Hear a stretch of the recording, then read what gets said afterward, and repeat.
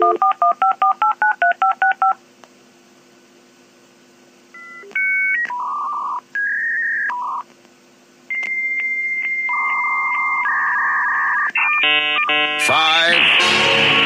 4, 3, 2, 1.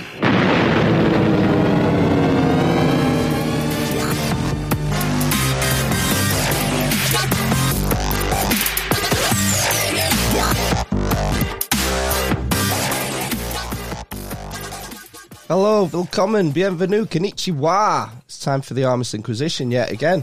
Episode 151, we've got a little bonus midweek episode for you. I'm Amish Phil. I'm Amish Ben. I'm Amish Matt. The dwarf, the cripple, and the mother of madness. And tonight's special guest is none other than Ricky Varandas from the Ripple Effect. How we doing, buddy? Good. Thanks for having me, guys. Appreciate it. Thanks for coming. I was thinking before, I think we've got quite a lot of crossover and a lot of things in common with our sort of philosophy on podcasting. Because you have a wide range of guests on the Ripple Effect, don't you? Yeah, a little bit of everything. People always ask when they find out that I have a podcast, they're like, "Oh, what do you talk about?" And I'm like, nothing specifically, but it does seem like sometimes from time to time I'll straight, like now with this topic of coronavirus and the COVID thing, it seems like I've strayed away from comedians or maybe musicians and other types of guests because it's such a hot topic and there's so many people want to talk about it and so many good researchers. So sometimes it seems like I'm dominated by what you would consider like just a typical alternative media podcast. But if you look at my archives, I have a little bit of everything from, musicians, comedians, documentary filmmakers, a little bit of everything, even some real curveballs like Jack Abramoff, the lobbyist has been on. I don't know if you guys are familiar with the documentary Casino Jack. There's also a movie, I believe, HBO movie of the same title. He was like considered one of the most powerful lobbyists in American history. Real interesting story. Him, I've had Roger Stone on. I've had Freeway Rick Ross. So a lot of really just Jesse Ventura, which I'm sure a lot of people. But so a little bit of everything. If somebody's interesting, or I find, it's sometimes people are like, "Oh, you do research before a show," and I'm like, I don't really have to because I never invite anybody on that I'm not a fan of. So if I'm having them on, it's because I'm pretty familiar with their work. And or there's something about them that I find interesting that I want to talk about. So it's pretty simple. I do from time to time, I'll kind of refresh my memory, so I'll go back, and if they're a filmmaker, I'll go back and watch maybe some of their films, or I'll listen to a couple recent interviews and stuff like that. But it never feels like research because it just feels like I'm just learning, because even if I didn't have that guest on, I'd be doing that anyways. But it is fun. Like, for example, when I had Gerard Williams on recently, another guy from the UK, who wrote Grey Wolf. I haven't dibble dabbled in like World War II in a long time, or a lot of the Hitler stuff. So that's stuff that I just, for some reason, I'm such a curious person that I'm constantly moving from one topic to another, and it was fun to get it. Sometimes when you have certain guests on, it gives you a reason to go back into that subject and research that topic again. So it was fun to go back into World War II and learn some stuff or relearn some stuff about Hitler and some of that history or whatnot. So I think that's kind of fun too, because sometimes having a specific guest on will force you to kind of look at something again that maybe you haven't looked at in a while, or maybe research it again and dive further deeper into a topic that maybe you've neglected or haven't looked at close to. So I think the whole aspect of it is just fun. That's one of the many reasons I love podcasts. And I think you're learning, the listeners learning, we're all growing together. I tell my listeners, it's a journey for all of us. I'm growing during these conversations. I'm learning during these conversations, and my opinions and perspectives are being molded and being shaped while I'm having the show, which I think that's what we all should do, because I'm sure where you guys are from, similar to the US right now, it's just a lot of political bullshit. It's people just picking a team and defending that team. And it's not about looking at information. It's not about looking at, I mean, I get in discussions all the time. I was at my son's martial arts class yesterday, and they were talking about, you know, some moms were talking about some stuff in regards to wearing masks or whatnot. And I'm like, my kids have medical exemptions for their masks. And, you know, I'm like, wink, wink, you know, they get panic attacks if they wear one. And I think it's bullshit, you know, and whatnot. And then they're like, yeah, you know, and we all seem like we're on the same page. And then I'm like, well, hopefully maybe after the election, this shit will calm down. And, immediately I realized that she must have been like a liberal or more left leaning, because she's like, well, I don't think the politics would take advantage of such a tragedy to, you know, to do this or whatnot, to use as a political weapon. I'm like, politicians will use anything as a political weapon, you know? But it's amazing how like people will try to read you, and the second they think they know who you are, where you stand. Because I told her, I'm like, just to let you know, I'm not a Trump supporter. I'm like, my opinions are based on just observing the information. I'm like, it's not because I'm defending this perspective because I'm on the right. I'm defending this perspective because this just happens to be where the information led. And if the right happens to agree with me, then that is what it is. You know, just like when Bush was in office, I happen to agree with the left a lot of the times in regards to Bush being a war criminal and all his, you know, foreign policies. So it's like, I try to follow the truth and try to follow the information wherever that leads me. And if it happens that the right is on the right side of history at the moment, then that's okay with me. And just like at the time when Bush was, you know, quite obvious, a awful person in regards to his foreign policy and many other things, then I'm okay with, be like, okay, the left just happened to be on, you know, my side at the moment. But, you know, the truth is most people will just defend their team regardless. You know, I had a conversation with somebody recently who was like, yeah, you know, we agreed with just about everything in regards to the coronavirus. And then I'm like, and I brought this exact point up that I'm like, you know, but yeah, Fox News seems to be doing a little better journalism than the other ones, because it just happens that their party is closer to, you know, the truth, or closer to, I guess, the right perspective than the other party. But I'm like, if the roles were reversed, you know, it would be a different story.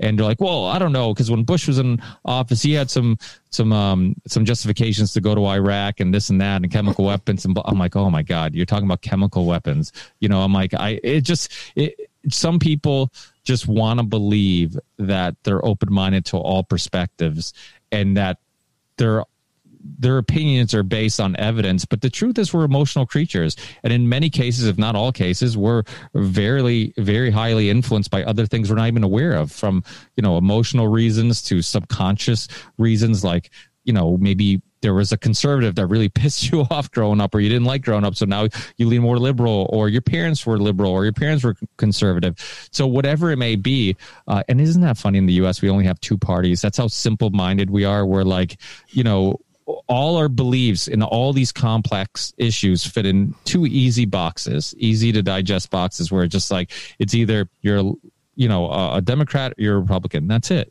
And people are thinking our perspectives should not be that simple. We should have much more complex opinions and philosophies on ourselves in the world. And we shouldn't agree with any party 100% of the time. Anybody who does, they should really reevaluate, you know, where they stand, and if they're truly looking at all the evidence and truly have an open mind, you know, on everything. Because the truth is, if you agree with any party all the time, then chances are you're just agreeing with the party. You're not really looking at what the hell was the question. Anyways, I've already lost my train of thought. I've no idea. I think we just said hello. Yeah, we're talking about your guess, but you know, it doesn't matter. It's free flowing.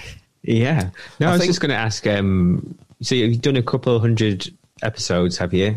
Now just over. Is that right? 260 something, is it? 260 was it? Yeah.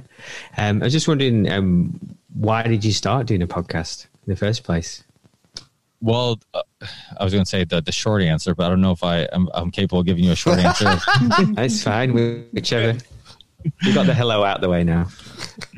But it was honestly because of the title of the podcast. It was the ripple effect. I've always had this.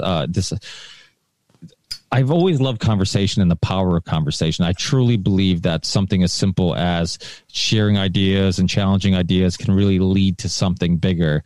And then I had this song because I'm a musician at first, and this song called The Ripple Effect, and I love the name of it. I love the title. It's more about like I love the concept of it. This idea that we can all create a change. We can all create a ripple. We never know how big of an impact we can make. And some of the examples I use is look at somebody like Churchill, or look at like Martin Luther King, or whoever, somebody who you think is a historical figure that you might like or dislike or whatever, but they're a historical figure that had some type of impact on the world, positive or negative. It doesn't matter. But the point remains the same. Those people were influenced by lesser known people. They were influenced by maybe a grandfather, an uncle, a friend of a friend, some conversation they had at the pub, just with somebody they barely knew.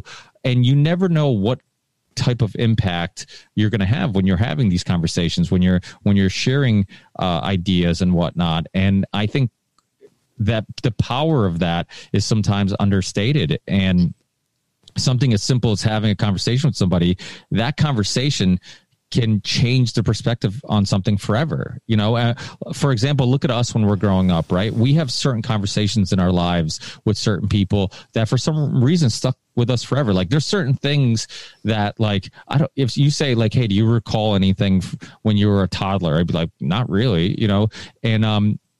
but yet somebody will bring something up where I'll be like, oh yeah, I remember that conversation with my uncle, or I remember that conversation with that teacher, or I remember, and it stuck with me forever. And that teacher or that uncle or whoever it may be doesn't, maybe never would have thought that conversation would have influenced me, and I would eventually have a podcast, which means that conversation which influenced my perspective and opinions or whatnot is now affecting other people's opinions and perspectives because I'm sharing my opinions and perspectives. So it's just one of those things where I truly, truly believe in the power of conversation. And it's something that I bring up and I talk about a lot because so many people are like, well, what the fuck can I do? What can I do? I can't do anything. And I'm like, just talking to people, just sharing ideas, just challenging ideas, you're doing something, because that person is going to share, if you change your perspective or you slightly plant the seed of doubt about something, then they're going to have a conversation with somebody else. They're going to have a conversation with somebody else, and it continues, and you could have some effect. And even if personally you don't directly have a huge impact, you might have an impact on somebody who does. So it's just, to me, it's really about this idea, and the podcast itself has become a example of it, because I started in this basement, and I started with just a friend of mine, just bullshitting, and I was trying. He's a little older than me, and he wasn't really in a podcast, so he's like, "What the fuck's a podcast? And why the hell is anybody want to hear us talk?" And I'm like, and I'm trying to tell him like the same way. And at the time, my co-host was my buddy Dave, and I'm like, Dave, the same way that we enjoy our conversations where we just challenge each other's ideas and we share personal philosophies and opinions, I'm like, other people will too. I'm like, it's hard to believe, but other people will too. And so that's all I kind of, it took to sell him on it. I'm like, we're just having the same conversation we would have at the pub. The only difference is we're recording it and we're sharing it. And I don't know what's going to happen, but we'll see. And then I was lucky enough to have really, just super awesome people early, like James Corbett, Douglas Ruskoff, Danielle Bignelli, Jason Burmis. I'm trying to think who else, like Dan Carlin. Dan Carlin, Lee Camp, Dr. Brzezinski, like people that were really generous. And Dan Carlin was one of those people that he doesn't do as many interviews now, but at the time when he did my show, he didn't do my show because I don't know why he did my show. I don't know why anybody ever does my show, but it's he did my show because he was doing a lot of people's shows, and he was doing a lot of people's shows doing similar to what Joe Rogan was doing, telling people, like trying to inspire people to do podcasts. He's like, do a podcast. You'll be amazed by the people who are willing to come on. And I was, and it was true, and I remember, I think I told him when I talked to him that, he was an inspiration, because I wanted to believe that he was right. I'm like, if I start a podcast, maybe I will have people on. Maybe, you know, and you do get initially a little obsessed with analytics and how many downloads and whatnot. But I would, anytime I get caught up in that stuff, I would steer away and I'd be like, listen, if I just have interesting conversations with interesting people and just put that out there consistently, yeah, then I'm like, the rest will happen. And just like musicians and artists and anybody else who uses creativity or imagination or is some type of content creator, if it's good and you're passionate and you're sincere, eventually people will like it. And I think people will see that. And all the greatest thinkers in the world and creators and whatnot, they're motivated by their work. They're not motivated by financial gain or monetary gain or whatnot. They're, the hair bands, for example, in the 80s, we're talking about music before we started recording. I mean, the ones that lasted, the bands from the 70s and 80s that we're still talking about today, like Maiden and Metallica, they were the ones who were doing music for the right reasons. You know, they were doing it because they were passionate about it. The ones like Motley Crue or whatever, or some of the, you know, even worse bands, sorry to offend anybody who likes Motley Crue, but those bands were just, a lot of them immediately said, we're just trying to get laid. We're just trying to party. Well, guess what? I don't know any of their names. Why? Because they probably sucked, you know? So I couldn't even give you any examples, you know, but it's the ones, you know, Nikolai Tesla, for example, people who are familiar with his story, he was truly motivated to try to change the world for the better, to create free electricity for people, to take, you know, the electricity that's in the air, use the earth as a conductor and give people free electricity. And the reason why one of the reasons he didn't succeed to the extent that he should have was because he didn't have finances as a motivator. So people who were funding him are like, wait, how can I make money doing this? Well, screw you, you know, and let's go over there and help Edison. So that was but we still talk about him today, and he's still one of the greatest inventors of all time and thinkers of all time. And so I think that's the case, you know, that's that we should be, if you're really motivated for the right reasons, you know, in my case, I just wanted to, literally it was that simple. I wanted to do something. I felt unfulfilled. I was working, which I still am, working a construction job where, you know, I'm getting my hands there. And there's something nice about doing physical work. You know, there is, we have a small construction company, family business. So I kind of get a little bit of both. I get to be in the office from time to time. And sometimes if I'm catching up on work, I'm in the office, you know, a couple of days in a row or most of the week. And then I get to go out in the field and get my hands dirty, which I actually enjoy. And it's less stressful because even though it's physically demanding, I feel like we've evolved to kind of deal with physical stress very well, but we haven't evolved to deal with the mental stress very well. And, you know, you see during the lockdown, people who are just dealing with anxiety and depression because they just didn't know what was going on, the uncertainty of the future. I think the mental stress is just something that, especially in the world we live in today, it's overwhelming. You have debt, you know, credit card debt, you have debt for the house you live in, maybe the car that you got a loan on, you have all these priorities, all these responsibilities. Some probably work for a corporation or someone who's trying to squeeze every ounce of time and energy out of you to make maximum profit. So you have that pressure on you. And sometimes just doing a mindless physical job feels good. You know, you get to hit, you know, or unplug and really forget about that stuff for a while, which is also why I think hobbies are important, which I'm going way off track from your question initially again, but well, remember it. It's all right. This is why I start a podcast, because I never know when to shut the fuck up. The thing is with the lockdown is, you know, you're right in that people have suffered a lot of mental stress and anxiety, but that's also been coupled with things like the gyms being shut and people being told to stay indoors and not getting out in the fresh air and doing exercise.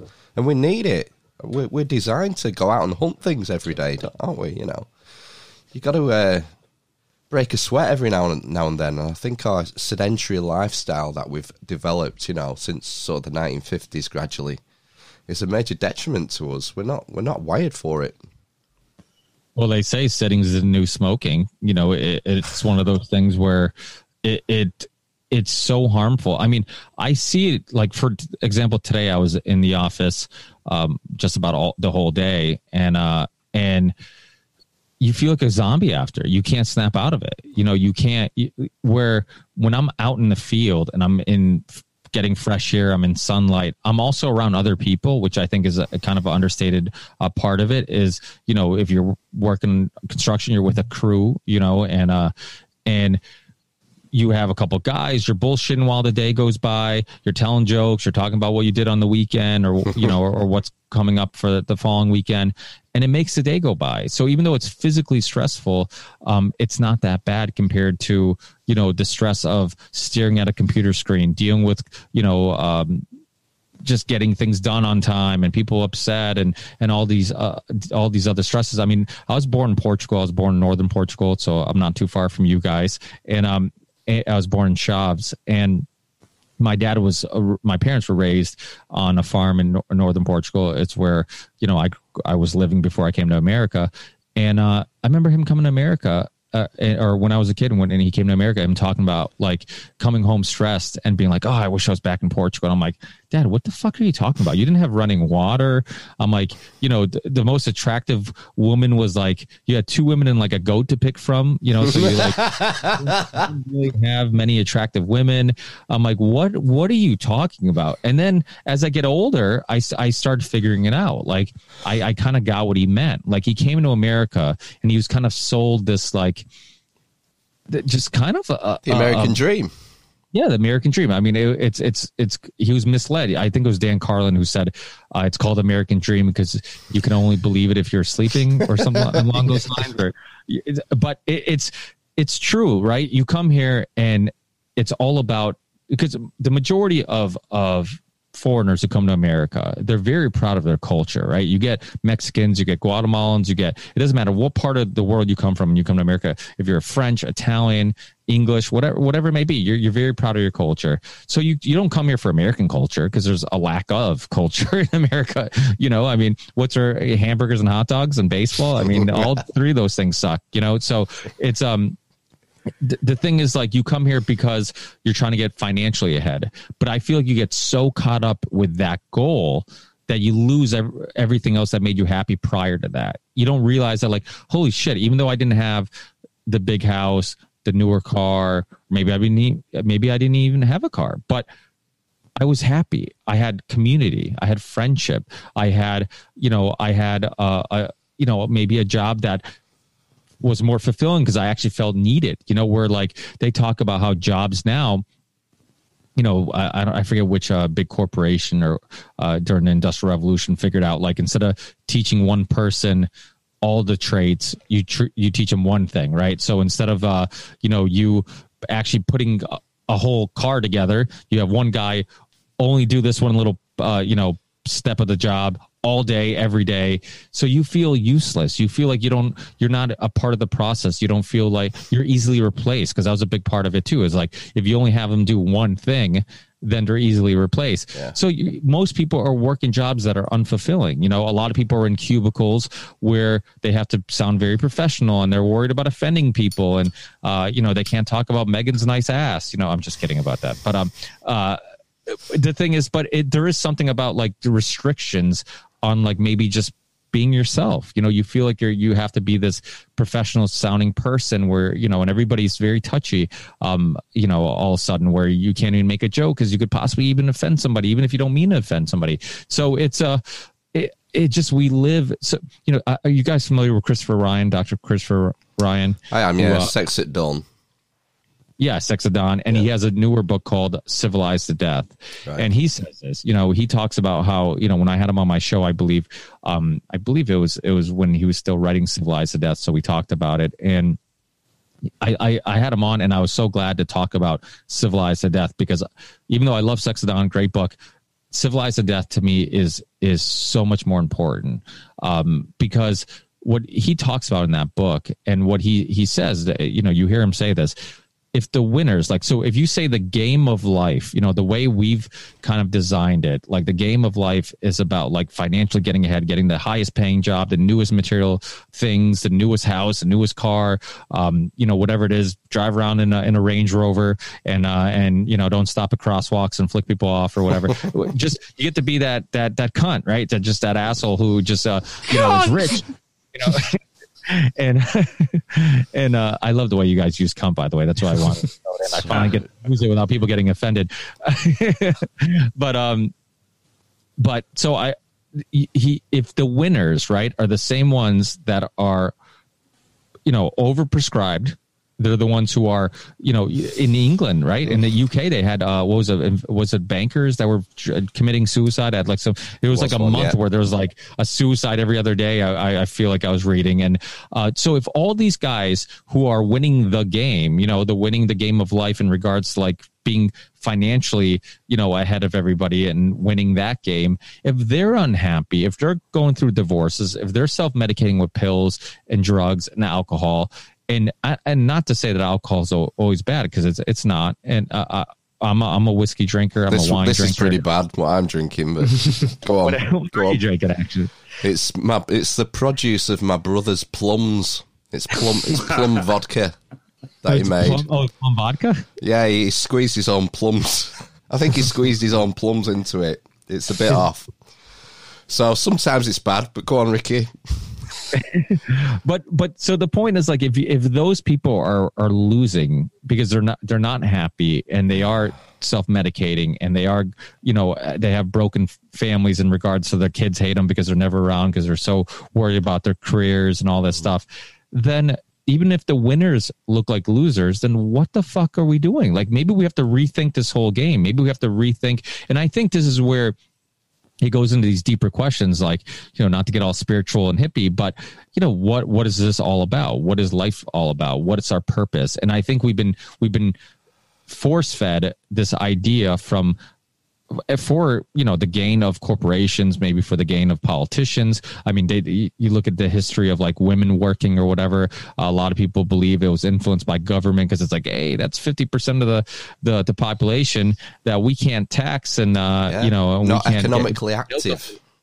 What's that? Not economically active, they would say. Exactly. So, and so this whole game of like, okay, you convince women that, hey, there's you should go to work. Should you stay home and watch the kids and be doing the most important job that you could possibly be doing, which is raising a human being.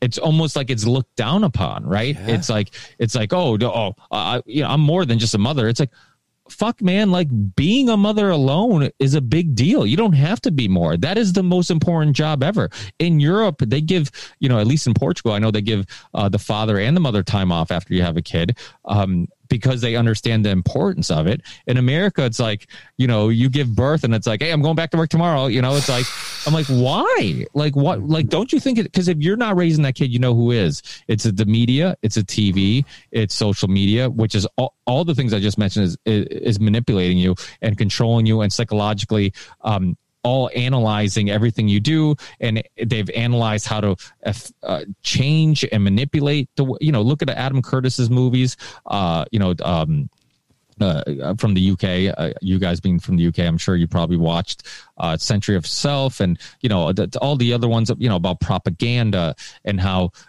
a lot of times you don't even know what's influencing your decision making, what's influencing your desires and all this stuff. There's a great documentary called The Corporation, which is another great gem of a movie from Canada.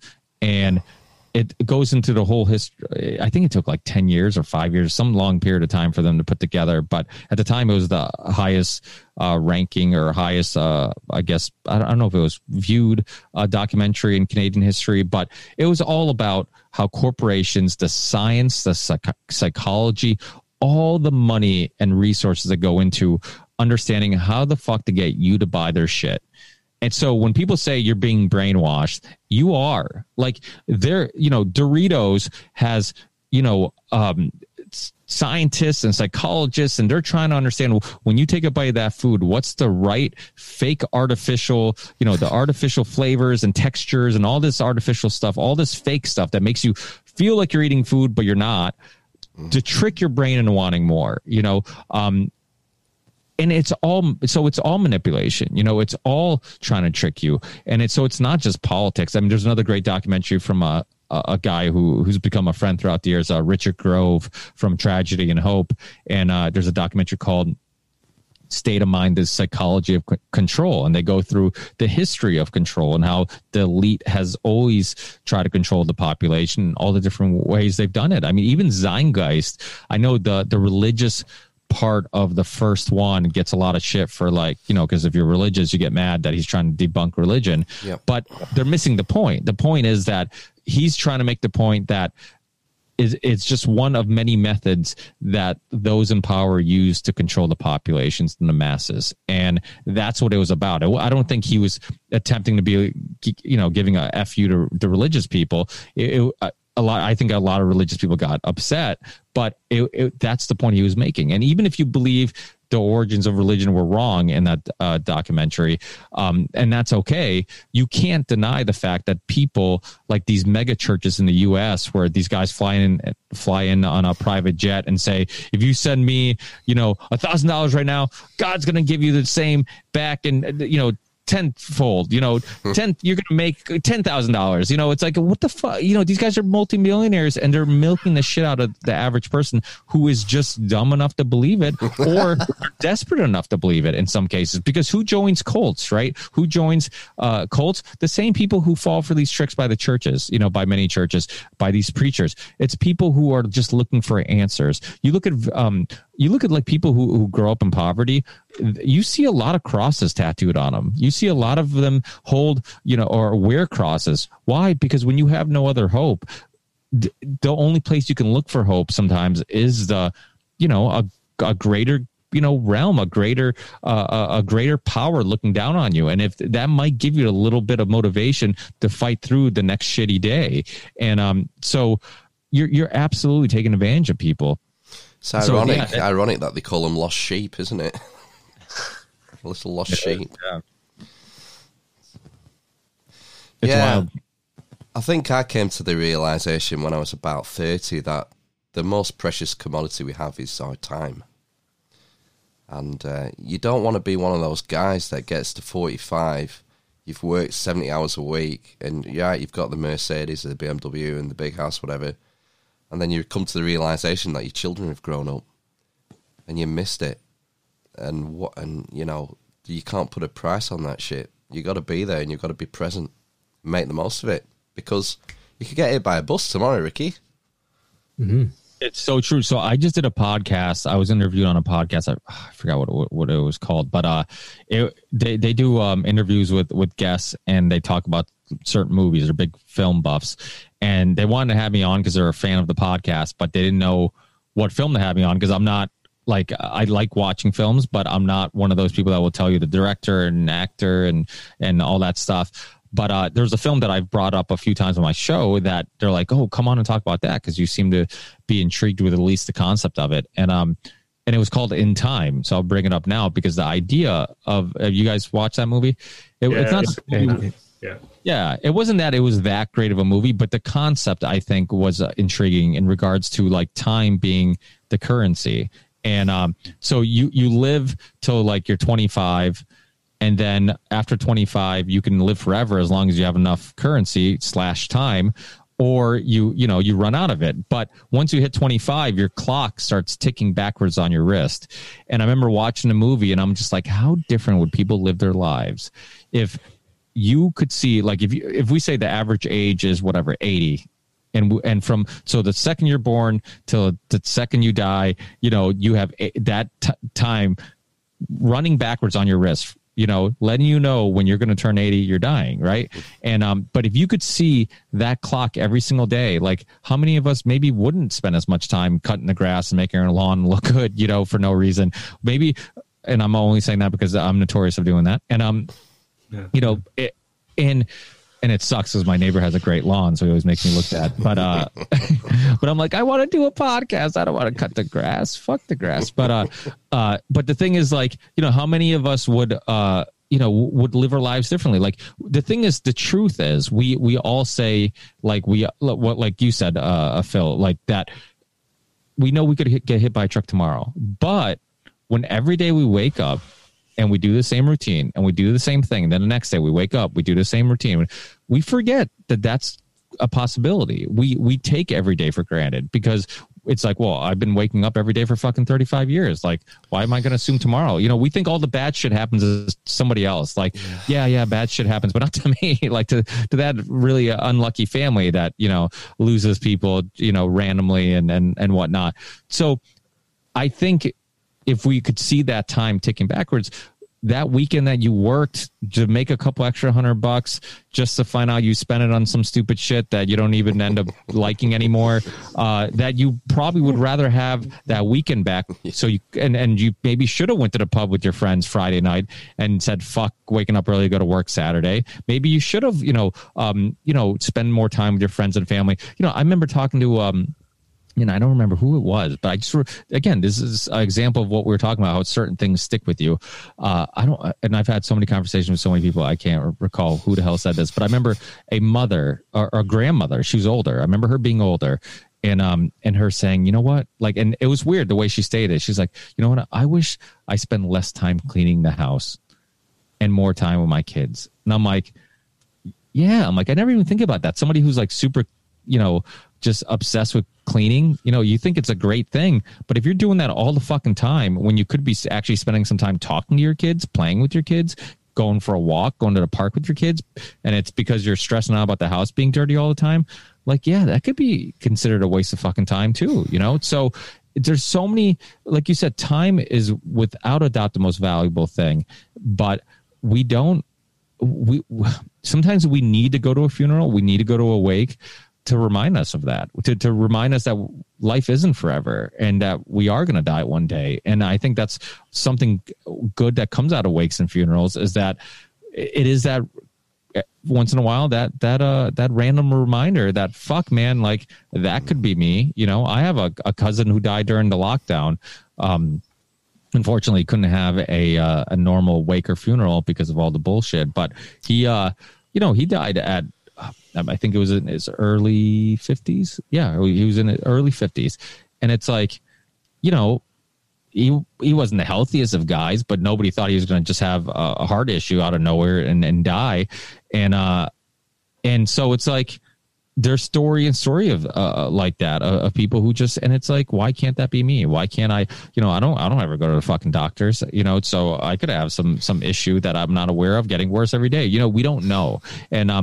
And my point is, like, we have to keep reminding ourselves we don't know. So if we don't know, then what truly makes you happy? It's experiences. It's being social. It's being, we're at our happiest when we're around people. I mean, I think we all require some alone time, because I think that's when you do some self-reflecting. You can kind of hit reset, analyze your thoughts or whatnot. But I also think it's important to bounce those ideas afterwards off other people and see, because if you're by yourself all the time, you can convince yourself of anything. I mean, I can just look at, if I'm by myself long enough, I can convince myself that, buying a Ferrari I can't afford is a great idea, and it's going to get me all this pussy, and then, I say that to a friend of mine and he'll be like, dude, one, you're married. And two, that's a horrendous idea. You're going to be in debt, and so it's like, it just, I think it both are important, the balance. And during the lockdown, to scare people, and not just scare people, get people to rat each other out. Look at Ferguson, that fucking piece of shit from the UK, who ends up, sparking the lockdown, influencing the lockdown with his ridiculous predictions. And then this fucker gets caught going to his mistress's house during the lockdown. Are you? And this is the dude that we have to take seriously. And look at Bill Gates. He's not even he can't. I forget who. I can't take credit for this, but somebody. Dr. Bill.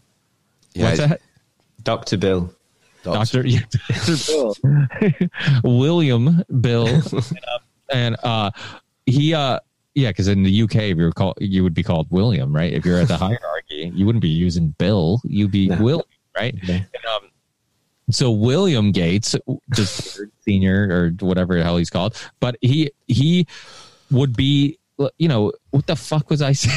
I thought I was trying to stall while he figured out what the hell my point was. But I'm sure I was making a very valid point. So just imagine a very valid point, and that's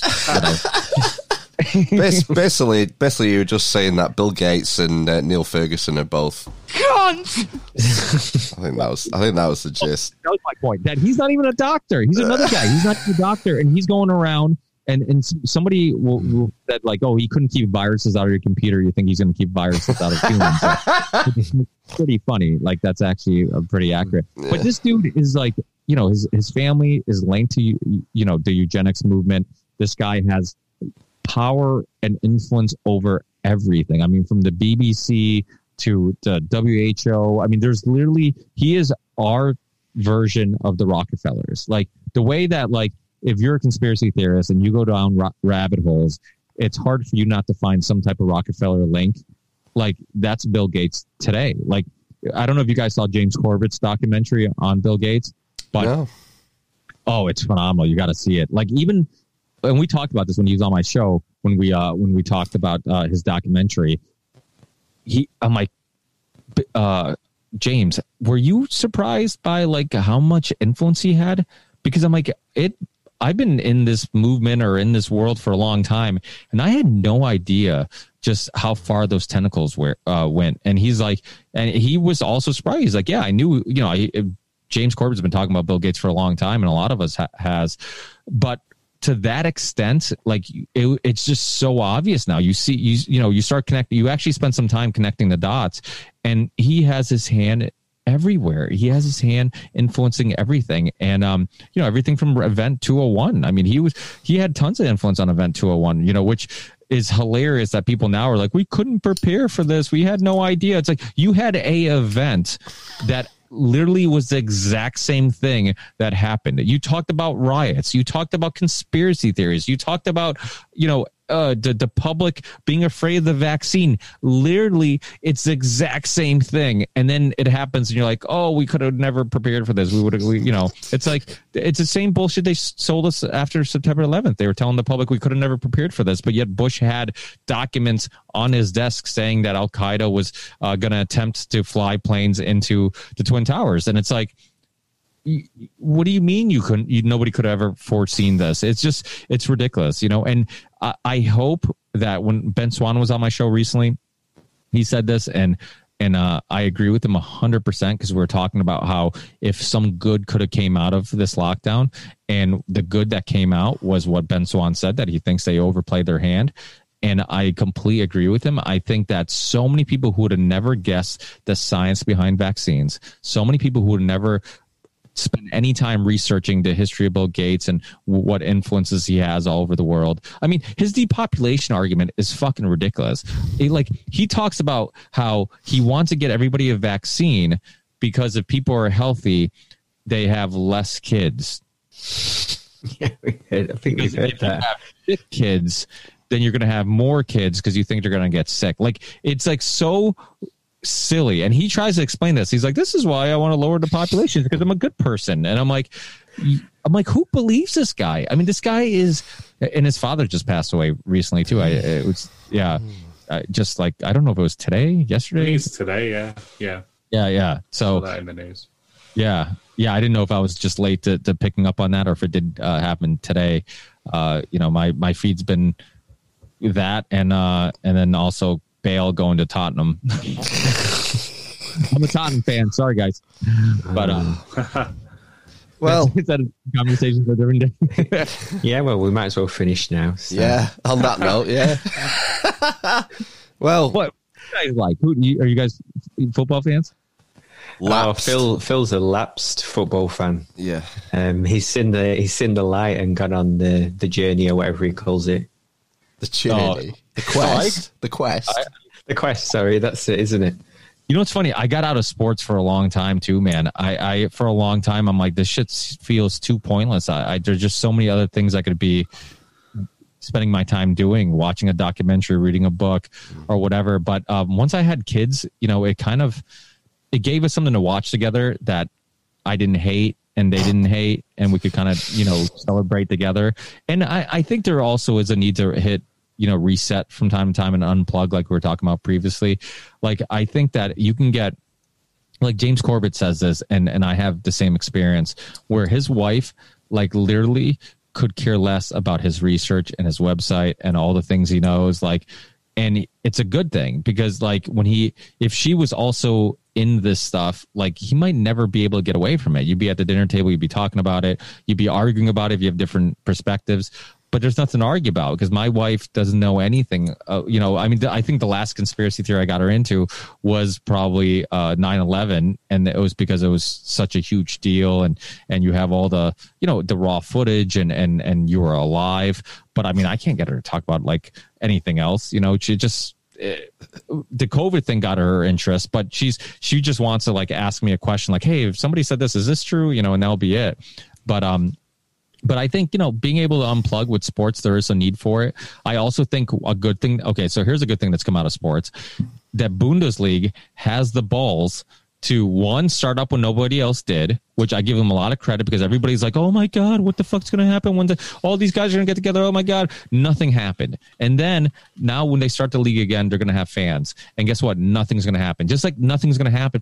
So Napoli and Sporting Lisbon, which is my Portugal team, they were supposed to play a friendly recently, and like a bunch of people tested positive, right? And they canceled the preseason game. Now, why is this relevant? This is relevant because this is how ridiculous this shit has gotten. Nobody's going to die. Like, they just tested positive. A bunch of people tested positive. Nobody's even discussing or chatting or even hinting that anybody's at risk of being hospitalized or dying or anything. They're just like, a bunch of people said positive, so we have to cancel this game.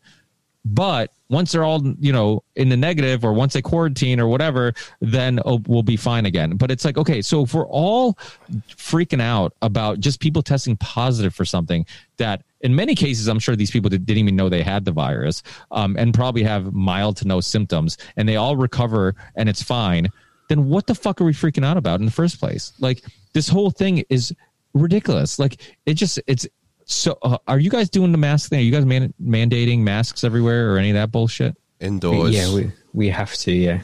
Indoors in shops and stores and stuff, yeah. Yeah, here it's more or less the same thing. They recommend you wear them in the little local. You can find like some mom and pop places from time to time that are just like, we don't give a fuck. They're just like hardcore Trump supporters, and they don't care, which I love.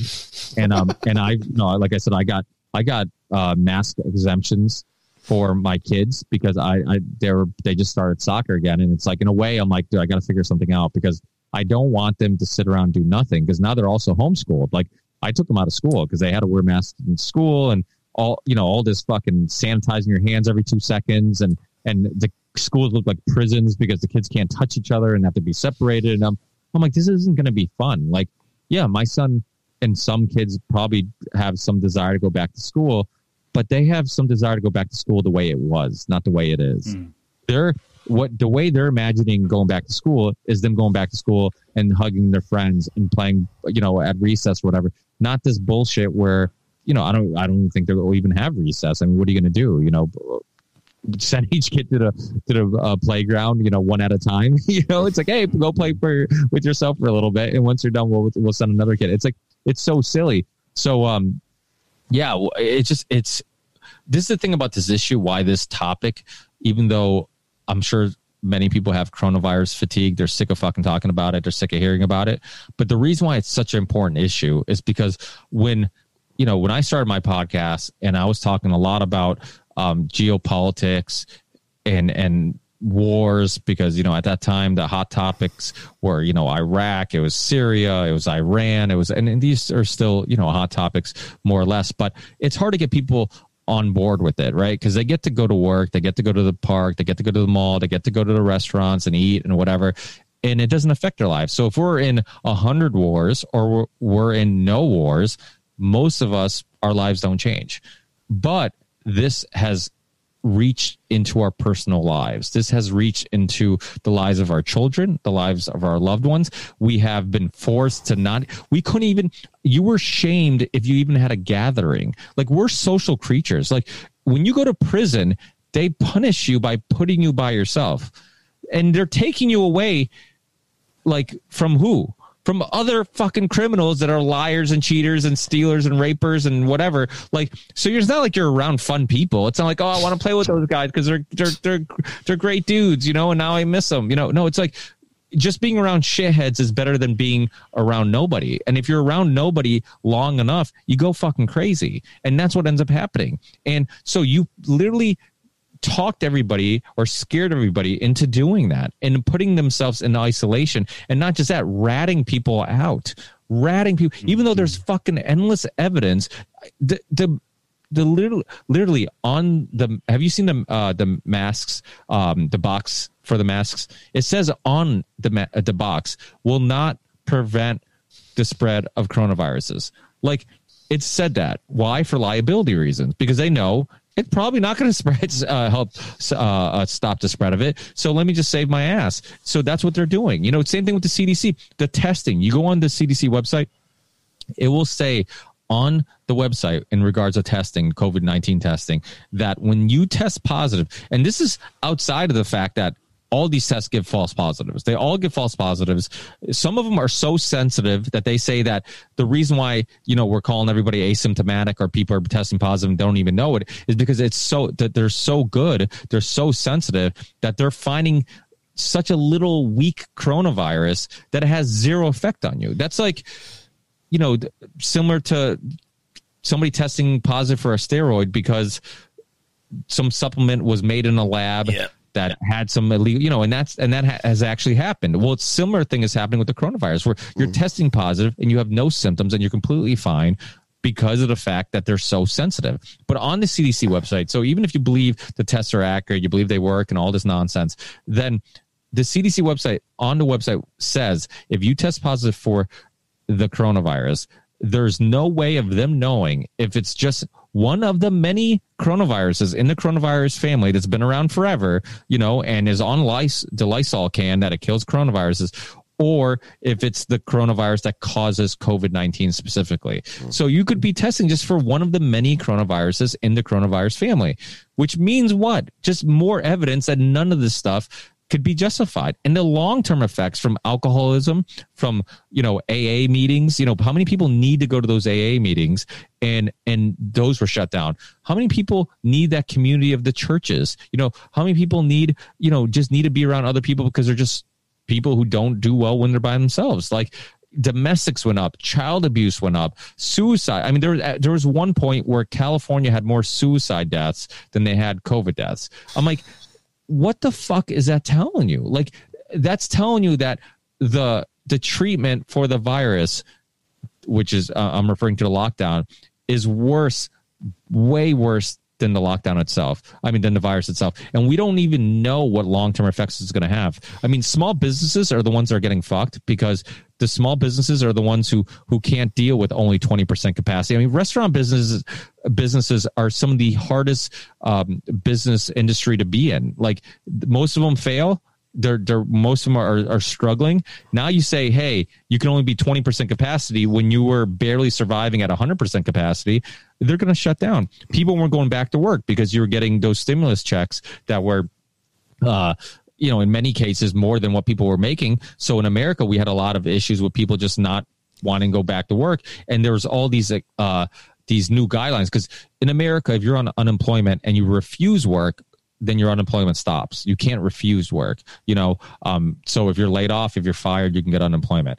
But when this whole COVID thing happened, they changed that slightly. You could refuse work if one, you had symptoms, or two, you're near people who had symptoms, or three, you had kids or elderly people and you were scared of going back to work. So you gave all these justifications to all these ways to not go back to work and still get that unemployment check. So I know a lot of restaurant owners that just couldn't find help. They couldn't. I mean, my wife's a waitress. Like, she went back to work, even though she's like, I'm actually making more on unemployment, but she's like, I don't want that business to go out of business, because, and then when my unemployment check ends, where the fuck am I going to work? It's temporary. It's a temporary fix. And people weren't looking long term. They weren't looking at like, hey, yeah, you can milk this, you know, the system for a little bit longer, but you're going to fuck all these businesses. So, and then when it is time to find work, there is no work. There is no, that business isn't there anymore. Go and queue up for your job at Amazon and be happy about it.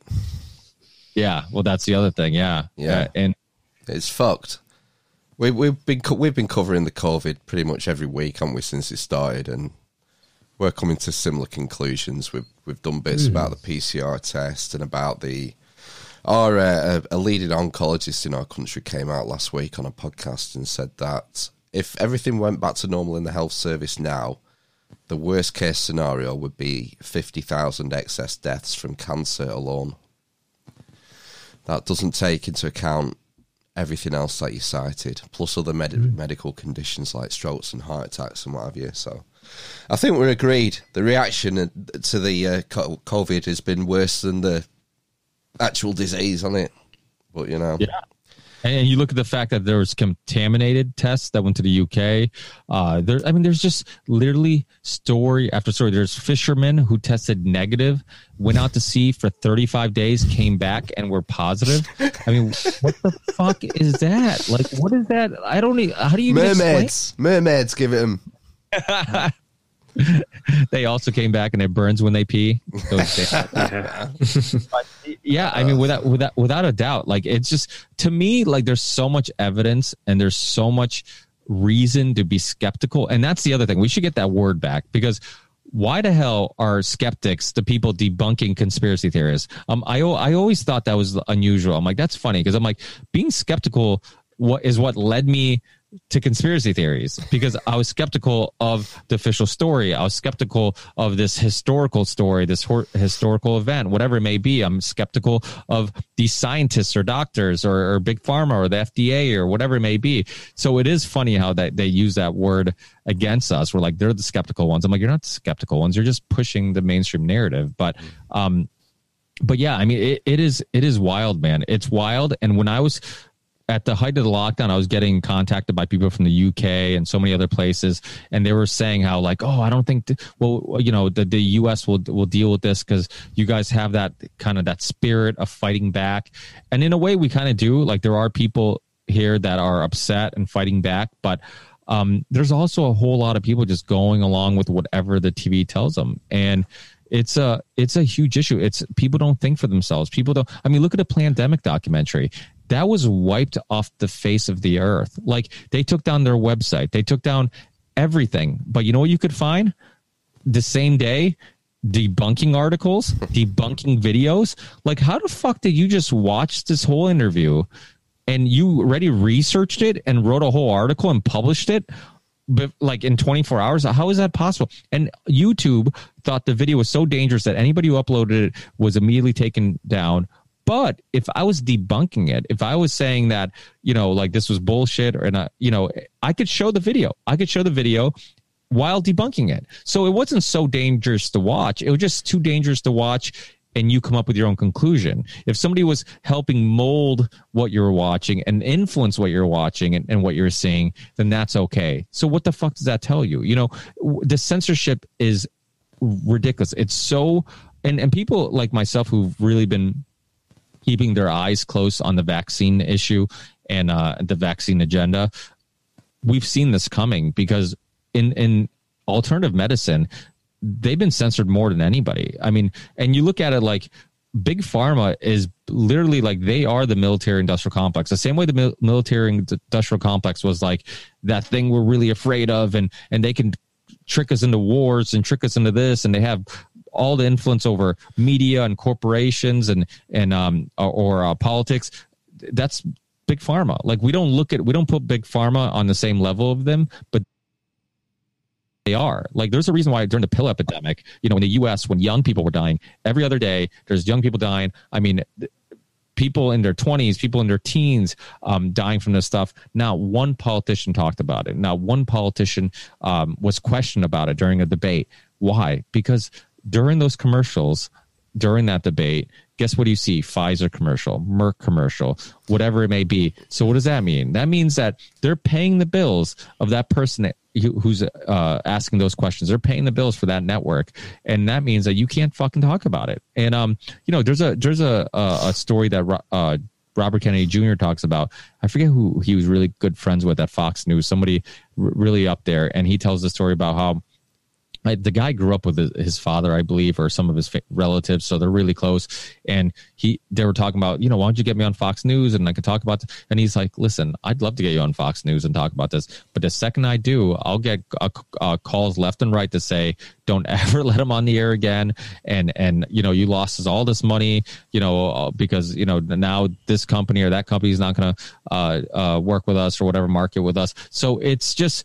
It's so influential, and I really feel like it's probably one of the biggest threats to society and civilization is Big Pharma, because of the fact that they're giving you pills you don't need that have side effects that we ignore. I mean, look, the oxychloroquine thing, like that became a political argument. That's not a political argument. Like oxychloroquine was FDA approved. If you're saying that something that's FDA approved is too dangerous to give to people, then take every pill that's on the market off the market. Okay. It was FDA approved. Does it have can you prove that it's given some people side effects? Absolutely. But so can every fucking pill that's on the market. That's why when you see these commercials, and I don't know in the UK if you see as many of these big pharma commercials as we see here, but those, they'll be marketing some pill. Oh, that's right, because it's only US and New Zealand, I believe. Yeah. We're the only idiots who are willing to or letting Big Pharma market on TV. But when they do, at the end of these commercials, they say may cause, and there's a list of things. Okay, I'm sure you can Google these commercials and see them. And my phone's always listening to me. It's on airplane mode and it just turned on.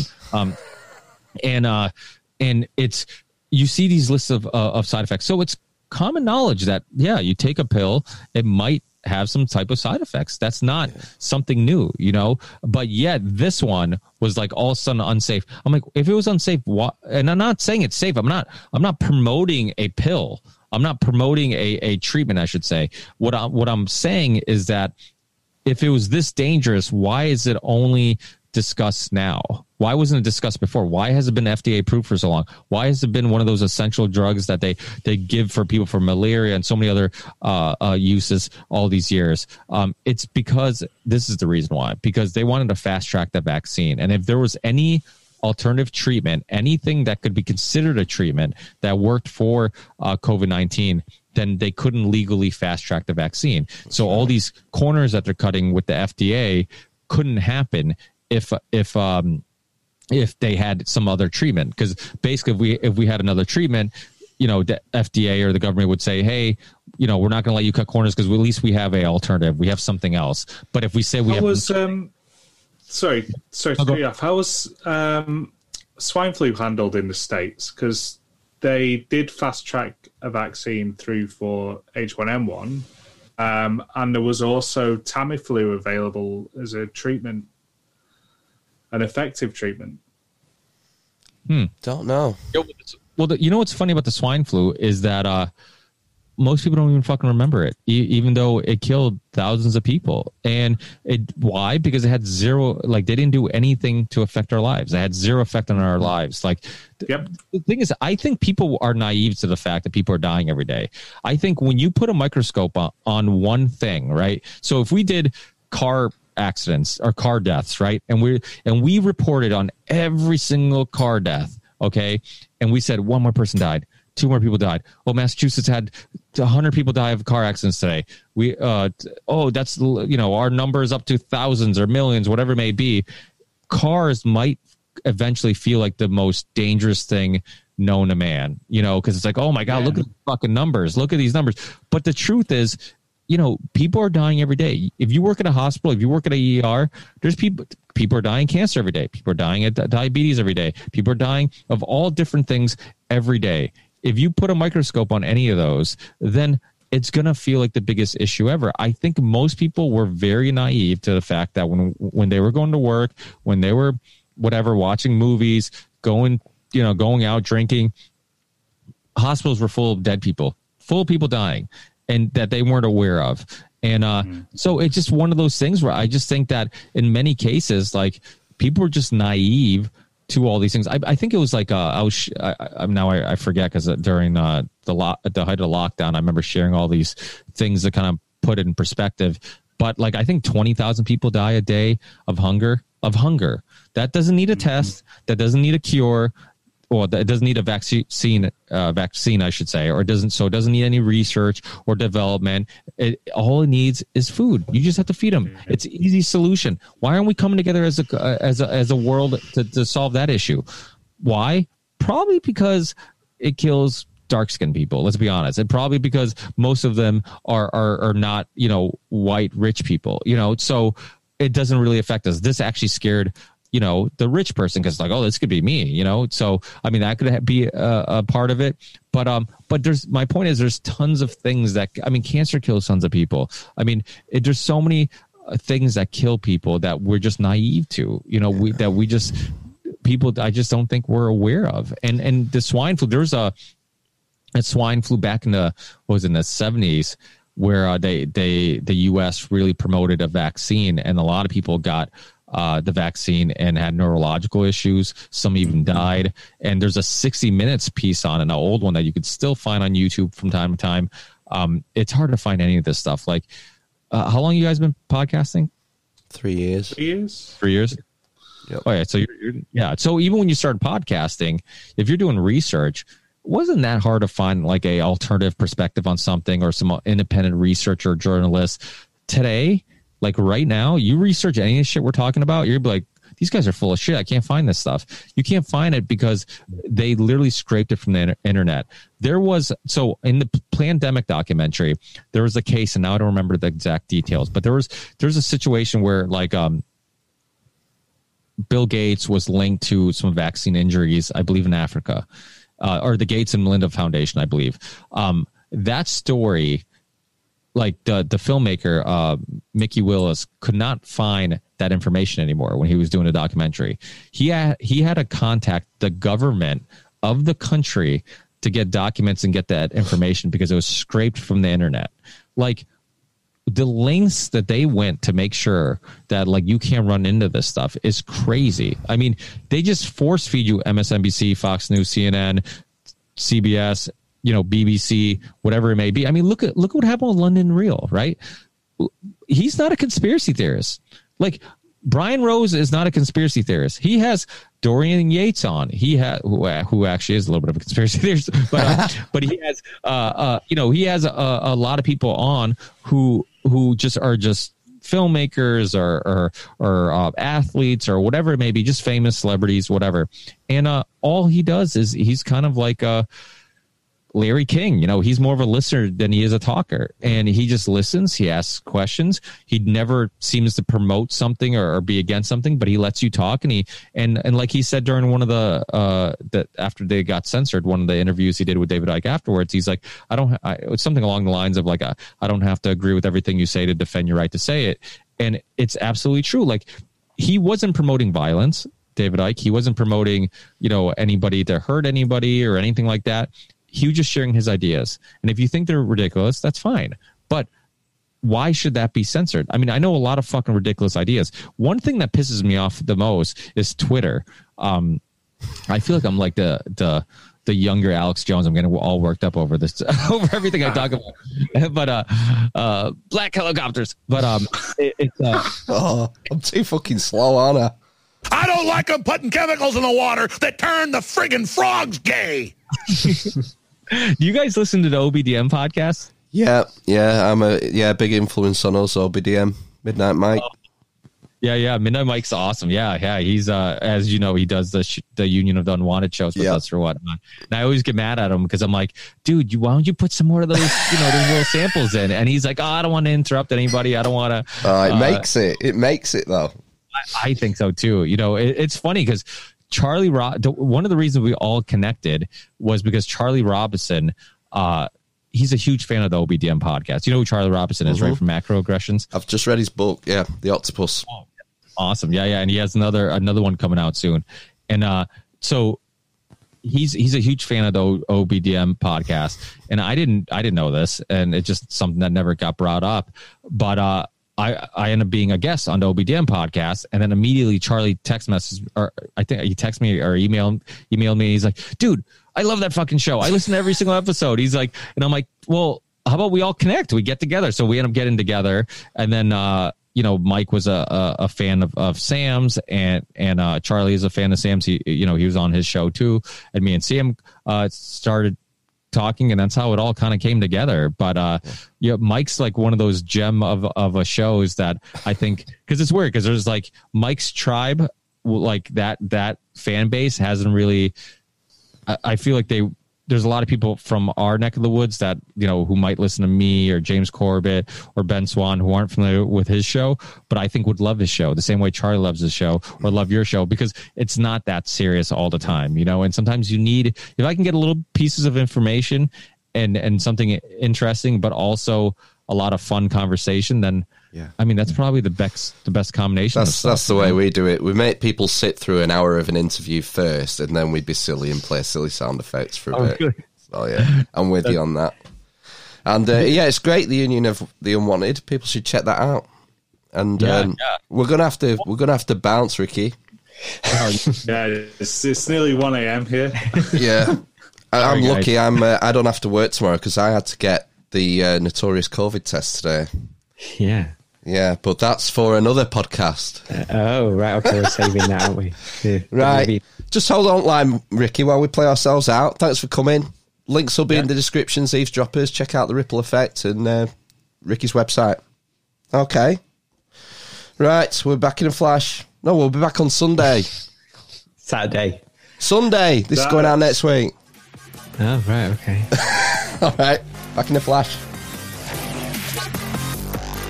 Can't have children with the hawk. I got hairy legs. Because I'm literally a communist.